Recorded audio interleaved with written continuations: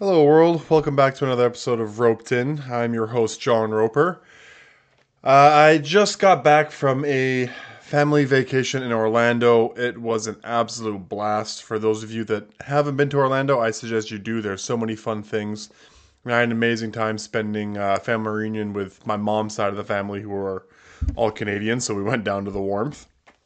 But it was an absolute blast. But here I am sitting at home on vacation fatigue, so I can't promise I get a long episode for you, but I'm having fun making these episodes, as I always say. So I'm here making another one. Episode 12, I think we're at. Still going strong. I'm getting so excited into this that I want to buy new things. I bought a little desk to go up, so I now have office at home, and I have office bobbleheads and things. Either way, yeah, having a lot of fun with the podcast, but I'm not going to take up too much time. Going to get right into it today. On today's episode, rounding out the NFL top 10s, I've got the top 10 NFL defensive backs. Another segment that I'm going to be talking about is salary cap related. So I'm going to explain it, but I'm going to talk about whether I like the hard cap, the soft cap, or the no cap when it comes to salary caps in leagues. Finally, as I mentioned, I think on a few episodes ago, I think it might have been episode 6 or 7, the WNBA playoffs had started. I talked about what I predicted as they pushed towards the playoffs, but they have started, so I'm going to do a bit of a recap and my prediction on who I think is going to win it all. So, yeah, without further ado, I guess let's just dive right into it.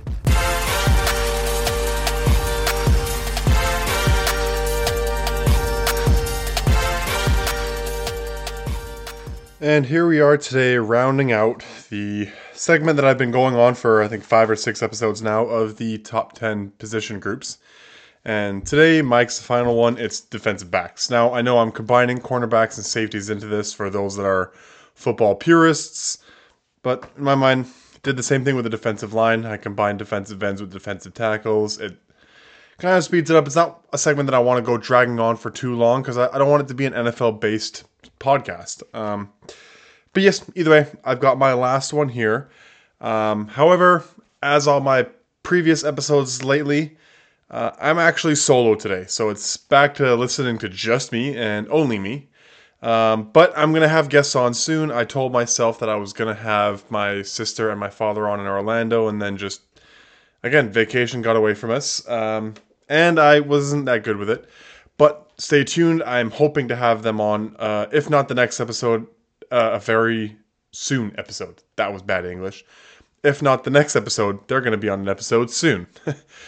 Either way, I'm not going to tie too much into that. Let's just dive right into the top 10 NFL defensive backs. So my number one defensive back, I've got Sauce Gardner. I love Sauce Gardner when he got drafted. He got drafted to the Jets. Now, I'm not a huge fan of the Jets show that's going on right now, but I'm going to give the credit to Sauce Gardner. He is an amazing cornerback.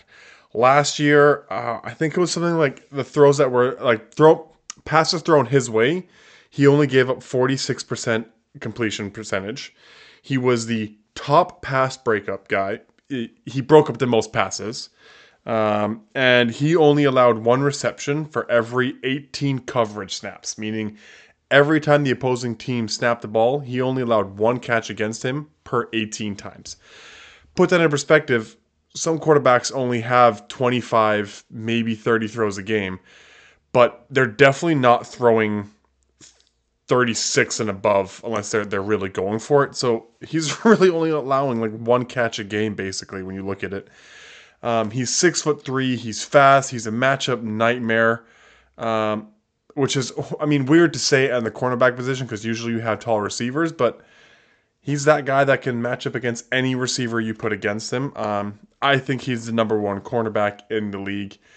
Someone that's right close behind him that, I'll be honest, I toss with. I think Sauce Gardner gets a lot of publicity. His name's out there, which helps a lot. But number 2, I've got Patrick Surtain II out of Denver. I absolutely love Pat Surtain II. I think he would easily be number 1 if Sauce Gardner wasn't in. Sauce Gardner would easily be number one if Pat Surtain wasn't in. But again, Pat Surtain is a guy that I absolutely love to watch. I think he's a bit faster than Sauce Gardner. He's 6'2". Puts him above the 6 foot range. For those that aren't crazy football fans, I'll let you know. An average height for a corner is around 6 feet. They are getting taller lately. Some receivers rolling out there are 6'4", 6'5". So if you have that 5'10" corner, all you gotta do is throw it up, and a good receiver can make that play. So it's nice when you see these 6'2", 6'3" guys that can also keep up with the speed, and they're not just playing safety because they're slow. Pat Surtain is a great coverage back, no matter whether you put him in man coverage or zone coverage. So yeah, I absolutely love watching him, and who knows, maybe next year he could be number one with the stats, but right now I've got him at number 2. Number 3 is another guy who I tossed putting a little higher, but I think maybe for age or just personal preference, I had him a little lower because I love Sauce Gardner and Patrick Surtain. But my number 3 is Jalen Ramsey. Now, I think Jalen Ramsey has been a top dog ever since he came into this league.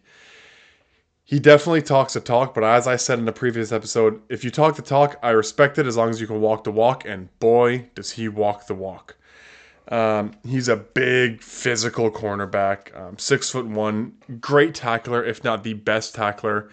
Not that it was many matchups or Gronk probably got the better of him and he got the better, but I remember when Jalen Ramsey came into the league, he was, in a way, an answer to Gronkowski. Gronkowski, for those that don't know, Gronkowski was an amazing tight end, was too athletic to be covered by a linebacker, too strong to be covered by a defensive back. Jalen Ramsey comes in the league, drafted for the Jacksonville Jaguars when they had, in my mind, the best defense in the league for a year or two. But Jalen Ramsey came in, and he was the answer to Gronkowski. Now, I think Gronkowski is still a better physical specimen, but Ramsey, in my eyes, was that first guy that came in with the speed and the size, the great tackling, great interceptions. He was an island out there, always went up against the number ones. People didn't throw his way. People still don't throw his way. So that's what's tough sometimes with defensive backs when you look into the stats, and maybe why I have Jalen Ramsey so low is teams just don't throw his way, so he doesn't have the opportunity to make an interception. But either way, Jalen Ramsey is my 3. Number 4 is another cornerback. The guy out of Green Bay this time, it's Jaire Alexander. Now, Jaire Alexander last year had 5 interceptions. Again, a super shutdown cornerback. But this is now what we're starting to get into. I'm not having much question. I don't think I should have put him higher. I think those other 3 guys are definitely higher. But Jaire Alexander, he comes in. Now, he's 5'10", so as I said, he's one of those shorter cornerbacks, but he doesn't let it show. He's crazy athletic, can keep up with basically any defender, knows how to read the quarterback really well. For those that don't know the cornerback position too much, it's challenging. I talked about it in the previous episode. You either have to judge the receiver, keep an eye on the quarterback, not looking at the receiver, and I think Jaire Alexander does a really good job of kind of knowing when the ball's coming his way and knowing when to make the jump on the ball. So that's why I've got him in the top 5. Rounding out the top 5 is my first safety of the bunch. It's Minkah Fitzpatrick. If I'm not mistaken, Minkah Fitzpatrick actually came into the league as a cornerback and then got shifted up to the safety position. I think it was with the Dolphins. Now he's playing with the Steelers. He led the league in interceptions last year with 6, tied with a couple other people, but still, he led the league in interceptions with 6. He's another one guy. He's 6'1". He's fast. He's strong. I think he's a great safety. That was a good job moving him out there because he's better on the zone coverage than the man coverage. And I have mentioned this, again, for those that aren't crazy football fans. Man coverage and zone coverage are similar to what they sound. Man coverage, you're lined up against your guy and you're just marking him like a mirror. You're sticking to him. You're sticking to your man.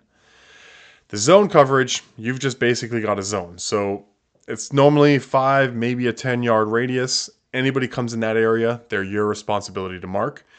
Minkah Fitzpatrick, I thought, was a better zone coverage player, which is, I think, why they shifted him from cornerback to safety.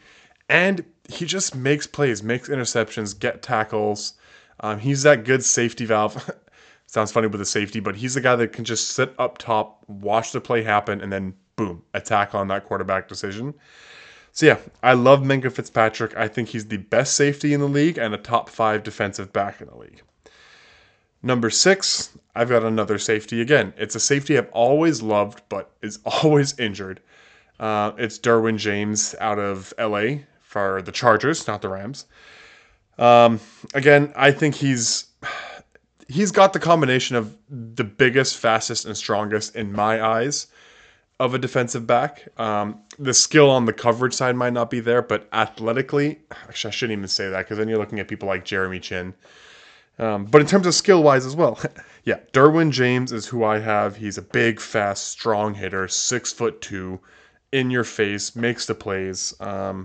I really like watching Derwin James. Coming in at number 7, I've got a player from my Philadelphia Eagles. Eagles! And yes, I'm going to do that pretty much every time I'm talking about the Eagles. But yeah, the guy I've got out of that team is Darius Slay Jr. Big Play Slay. He's a lockdown corner. The name Big Play Slay means a lot. I mean, he does make the big plays. It sounds funny saying it, but it's also the key time he makes the plays. So that's, I think, what makes him so special. He knows how to pop the fumbles. He knows when to make the interceptions. He can dive across. He's fast.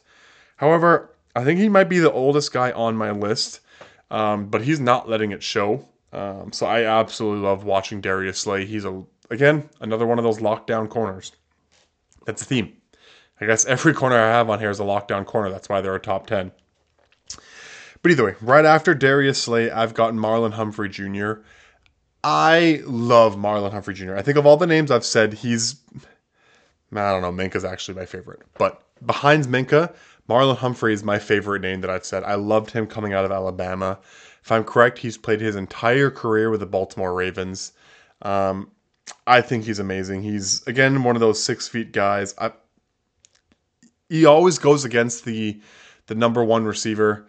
I shouldn't say always. There are times where he drops into the zone, he marks the other side, but I think he always goes against it. He's another strong guy and an amazing tackler like Jalen Ramsey. I think behind Jalen Ramsey, he's actually the best tackling cornerback. So yeah, I absolutely love watching Marlon Humphrey play. Coming in at number 9, I've got my third and final safety on the top 10 list, and it's Budda Baker. Now, football fans are going to remember Budda Baker from the chase down tackle that DK Metcalf had. It was either last year or 2 years before. But Budda Baker, I think, is an amazing corner. Another funny one for those people, again, mainly football fans, but if you haven't watched it, go out and watch it. There's the new Arizona Cardinals coach is the Philadelphia Eagles defensive coordinator. I laughed when the Cardinals signed him because in my mind, that defensive coordinator is the reason the Eagles lost the Super Bowl. I thought they could have won with better defensive play calling. Then again, Kansas City could have done things differently, but as an Eagles fan, I'm dissecting what I'm dissecting what the Philadelphia Eagles could have done differently, and I think a better defensive game plan would have been it. But either way, the Arizona Cardinals signed him, and he had one of the most awkward handshakes I've ever seen with Budda Baker. That's the long story coming back to Budda Baker again. But I absolutely love watching Budda Baker play. He's everywhere on the field, and I just love the name Budda Baker. That's why I've said it so many times. Budda Baker, Budda Baker, Budda Baker. Great player, makes interceptions, makes tackles, great coverage, sideline to sideline. He just blankets it all. I love watching Budda Baker play. And finally, the number 10 guy in my top 10 is Marshon Lattimore. If I'm correct, I think he might have come out of Ohio State. But either way, he is playing in New Orleans. I love New Orleans, the city of New Orleans it is. Saints are a good team too, I don't want to take it away, but I love the city of New Orleans. So weirdly, I have some kind of a feeling towards him as a New Orleans Saints player. But again, I think Marshon Lattimore is just one of those lockdown corners. The stats might not show it too much, but it's because people don't throw his way that much. He's, in my mind, marking the top dog receiver most of the time he's on the field. But there you have it. He's the final guy in my top 10. And as I've always done, some honorable mentions. I've got Trayvon Diggs. Now, I know a lot of you are going to say it's keeping up with the theme of snubbing the Dallas Cowboys. But no, I actually just don't think Trayvon Diggs is a top 10. He makes a lot of interceptions. He's a big player. He makes the highlight plays. However, what's not seen in the highlight plays is there's also the opposite, and he blows coverage a lot. There are some times where he makes the highlight play because he blows the coverage, or he just completely blows it. I don't think he's a great man cornerback, which is probably why I have him so far down. Maybe he should be in there because, yes, he does get a lot of interceptions, but I just have Trayvon Diggs just out. And the other honorable mention, I don't think he's near the top 10. I just want to see him be a top 10 player. He's a safety. It's Kyle Hamilton. I loved him coming out of Notre Dame. Again, he's another 6'4", maybe 6'5" safety. Crazy athletic. He's playing over there in Baltimore with Marlon Humphrey. But yeah, I absolutely love Kyle Hamilton, and I'm very, very excited to see where he goes with everything.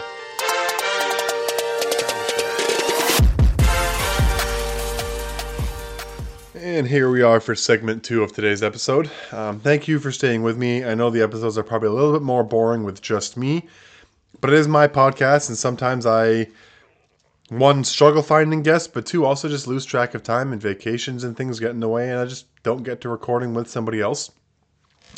So you're stuck with just me, but I'm now going to be talking about salary cap stuff. So I know I have some listeners, friends, and family who are not the biggest sports fans, but are listening to this regardless, and thank you so much. You guys are the reasons why I try to explain it, because it also helps me open it up to a broader audience. But I'm going to be explaining salary cap in leagues. So for those that don't fully know, obviously every person has a salary that they make. But teams have a salary cap.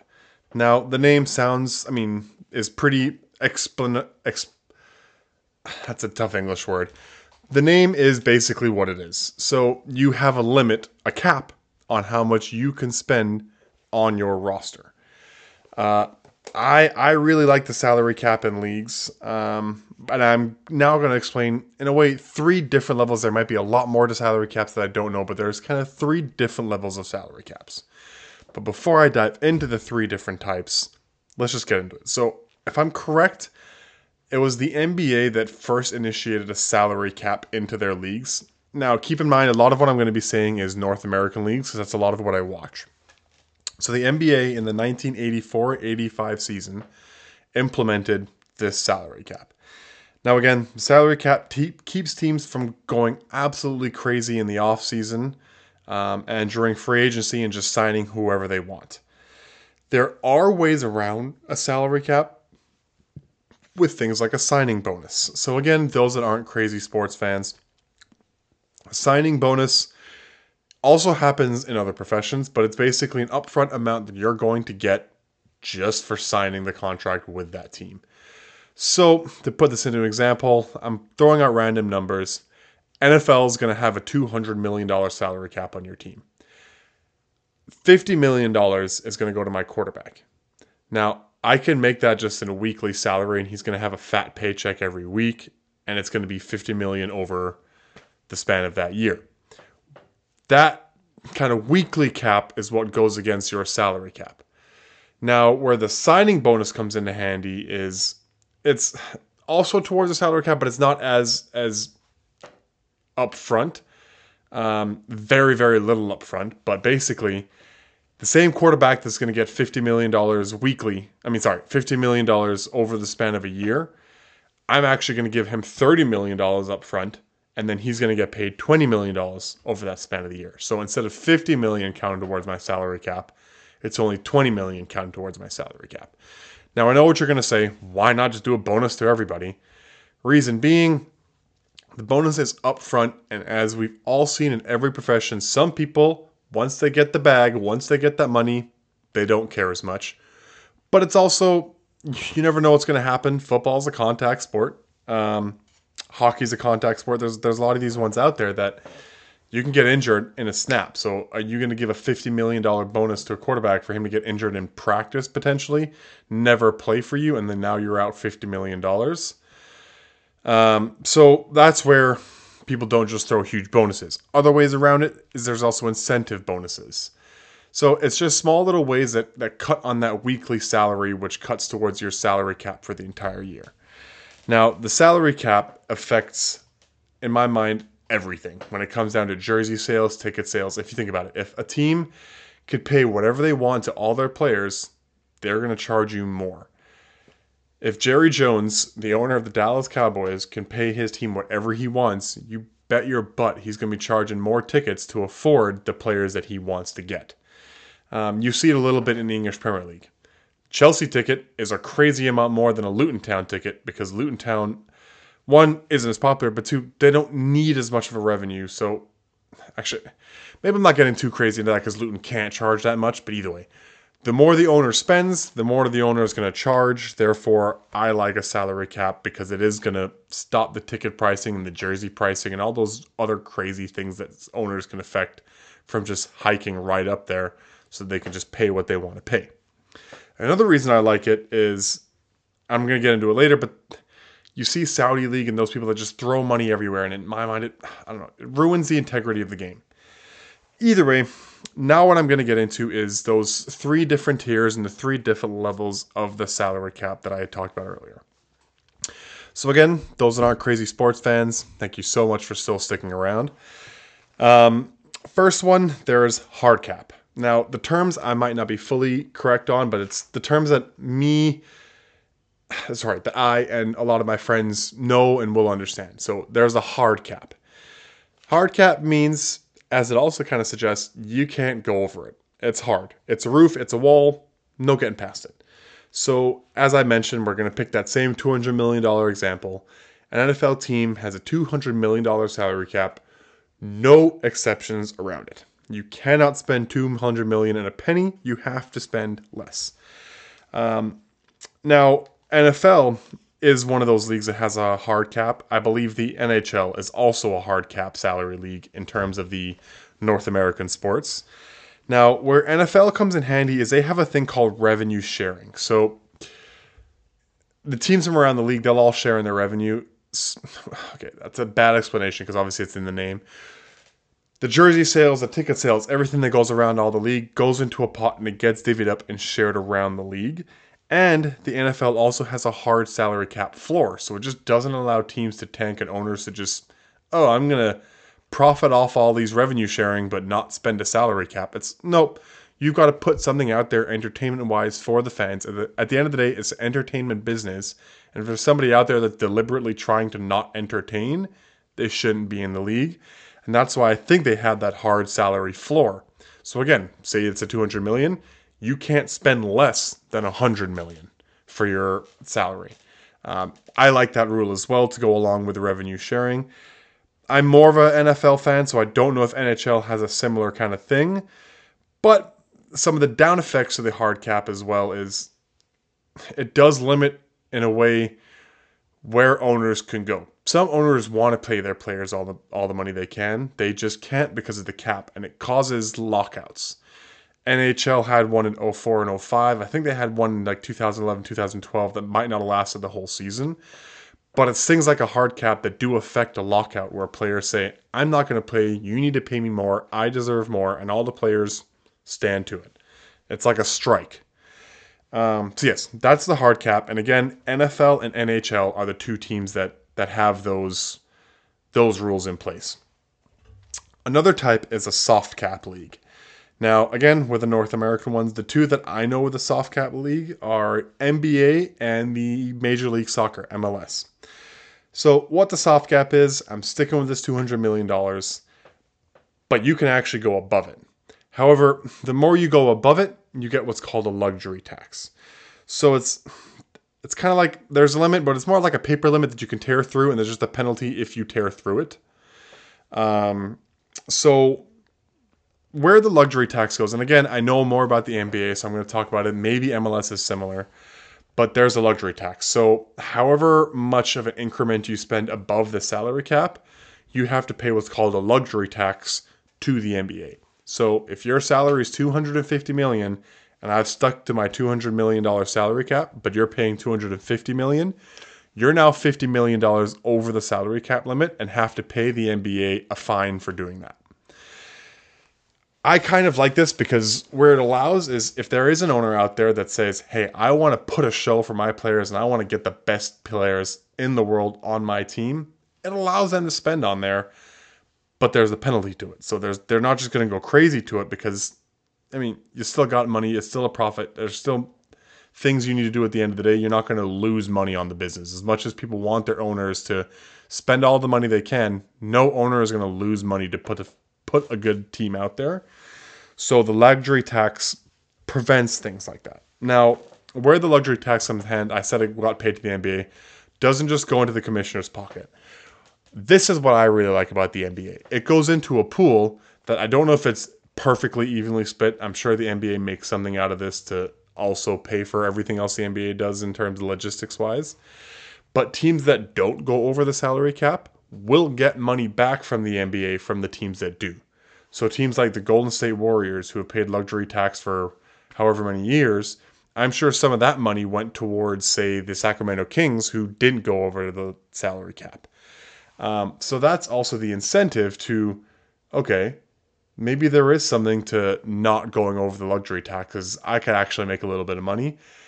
I also like this because of the big market and small market aspect of leagues. A big market team can afford to do luxury tax because they can afford to charge the ticket prices and the jerseys and all those things a little bit more. Now, teams like Golden State, who live in beautiful California and have Steph Curry, big market, everybody wants to play there, they'll go over the luxury tax. And then you have the teams like, say, Utah, or I shouldn't say Sacramento now, because I absolutely love watching Sacramento now. But they're in a small market. It allows them to make money back from it and not just get hit. It's also, the star players are going to want to play on the big teams. So it allows teams like Utah to get a small silver lining, like, dang, I'm never going to get a LeBron James, but at least I can make a little bit of money off the team that has LeBron James. I don't know if MLS is the same, but again, that's how the NBA soft cap works. Finally, there's a no cap in terms of salary caps, meaning you can spend whatever you want. The MLB, I'm pretty sure, is like this. European soccer, EPL fan myself, so I know for sure that's it. Owners can spend whatever they want to get the player they have. Go for it, bud. Money talks. I'm torn on this one. I'm not the biggest fan of this one because the same teams are going to always win. No offense, I have a lot of friends who are New York Yankees fans, but New York Yankees are always going to win because New York Yankees are always going to have the money.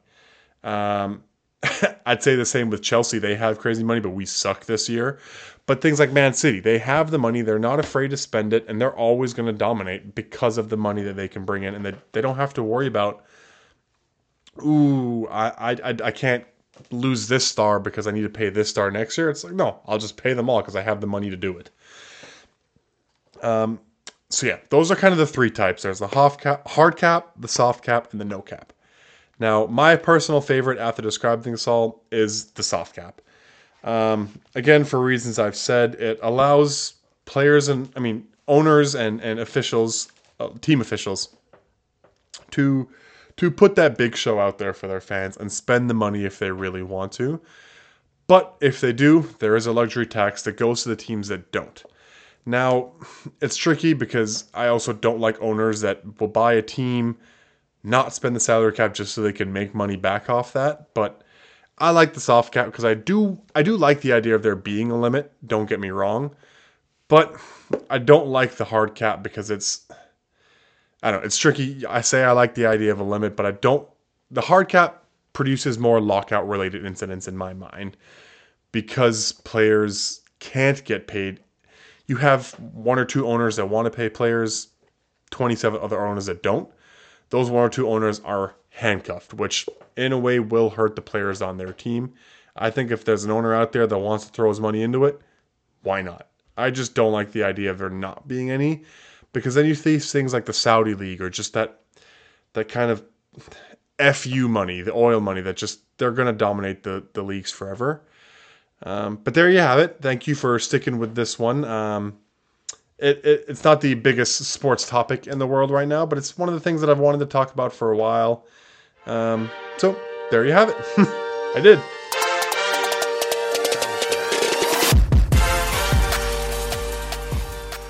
And here we are with the third and final segment of the day. It's another 3-segmenter episode because it's just me and only me talking, and I can't talk for that long about one topic. I mean, I can, but again, maybe that's something I'll do in later episodes of having more series where I dive into a certain topic a little bit more. But either way, my third topic is the WNBA playoffs. Now, I think it was 6 or 7 episodes I talked about the playoff push. Now, the playoffs are already happening. We're done the semifinals. We're on to the final stage. But I'm going to be talking about a little bit of review things. But before I get into it, I do want to give a shout out and a congratulations to Brianna Stewart. Now, it's funny that I say giving a shout out. She's probably never going to listen to this, but if she does, you got a shout out for me, Brianna Stewart. She is the MVP of the WNBA. If I remember correctly, I think I might have said A'ja Wilson was going to take it, but I know I had Brianna Stewart in the argument and the battle for MVP, so I'm glad that that one came true. But either way, it's not all about the MVP. Congratulations to Brianna Stewart. We are now talking about the WNBA playoffs. So it started a few weeks ago. If I'm correct, the number one game was the number one seeded Vegas Aces against the number 8 seeded Chicago Sky. I'm just going to kind of break down the series and go along. So that was the first series, 1 versus 8.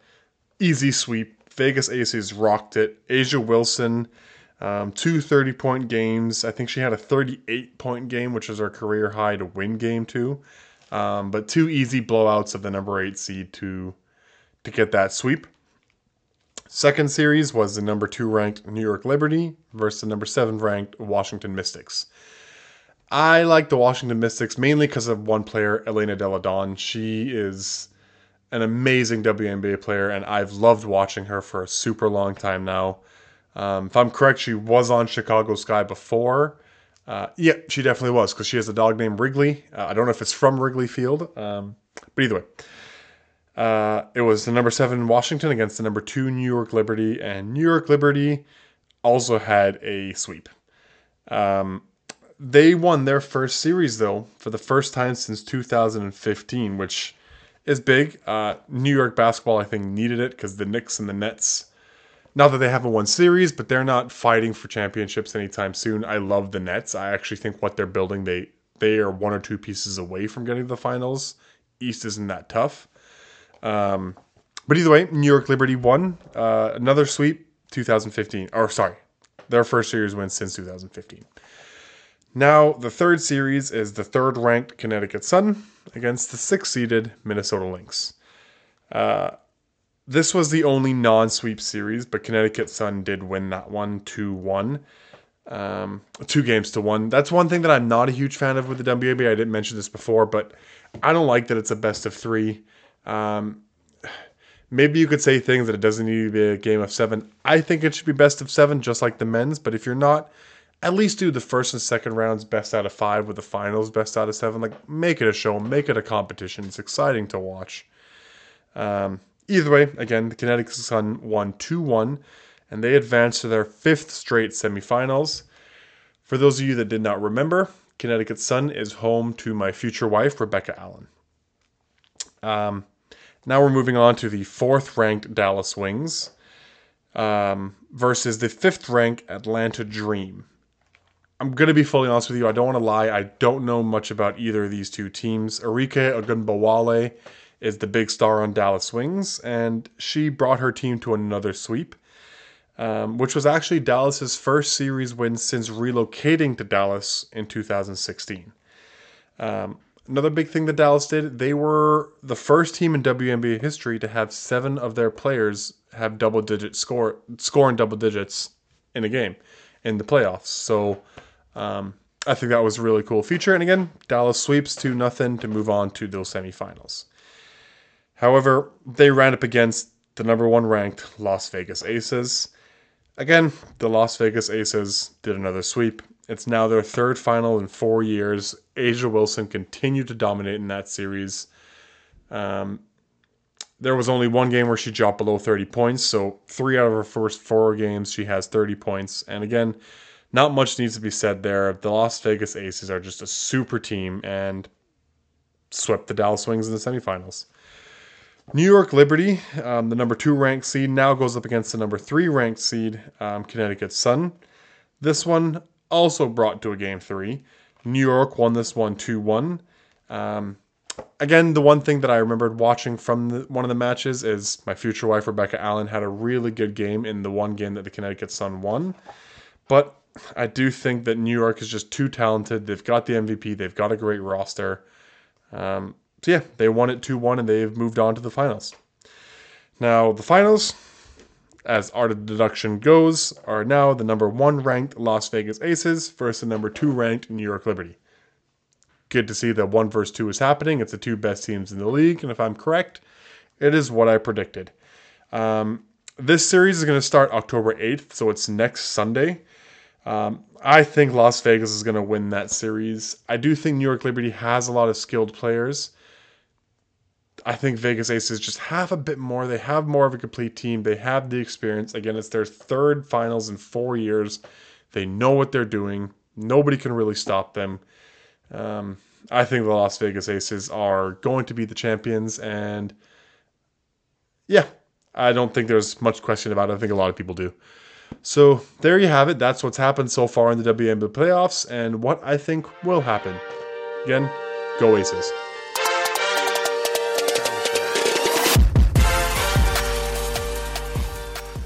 And there you have it, the end of another episode. Again, it was just me. I'm going to have guests on some future episodes. I just poo-pooed with the time while I was on vacation. Didn't do it with my father there. And then I had vacation fatigue, got away from me. So didn't have a Zoom call with him today. But we'll hopefully have one this week so he can be on Sunday's episode. Either way, thank you very much for listening to another episode. Again, I'm coming back from Orlando. Oh, I forgot to mention. I'm going to mention it. For those of you that were curious, I think I brought it up in one of the episodes, but I brought my father to a Philadelphia Eagles game in Tampa Bay where the Eagles kicked absolute butt. But it was such an amazing experience. We were 5 rows from the field. I got a picture with an Eagles fanatic fan, one guy that I see every week. That was really, really cool. But again, I had an absolute blast there. And again, just going to give a shout out to my family. For those of you that are listening, it's the family on my mom's side that we had a reunion with. So much fun spending time with you guys. And a lot of you have said you've thought about listening. Some of you have listened. But the support that I got while I was there means a whole load.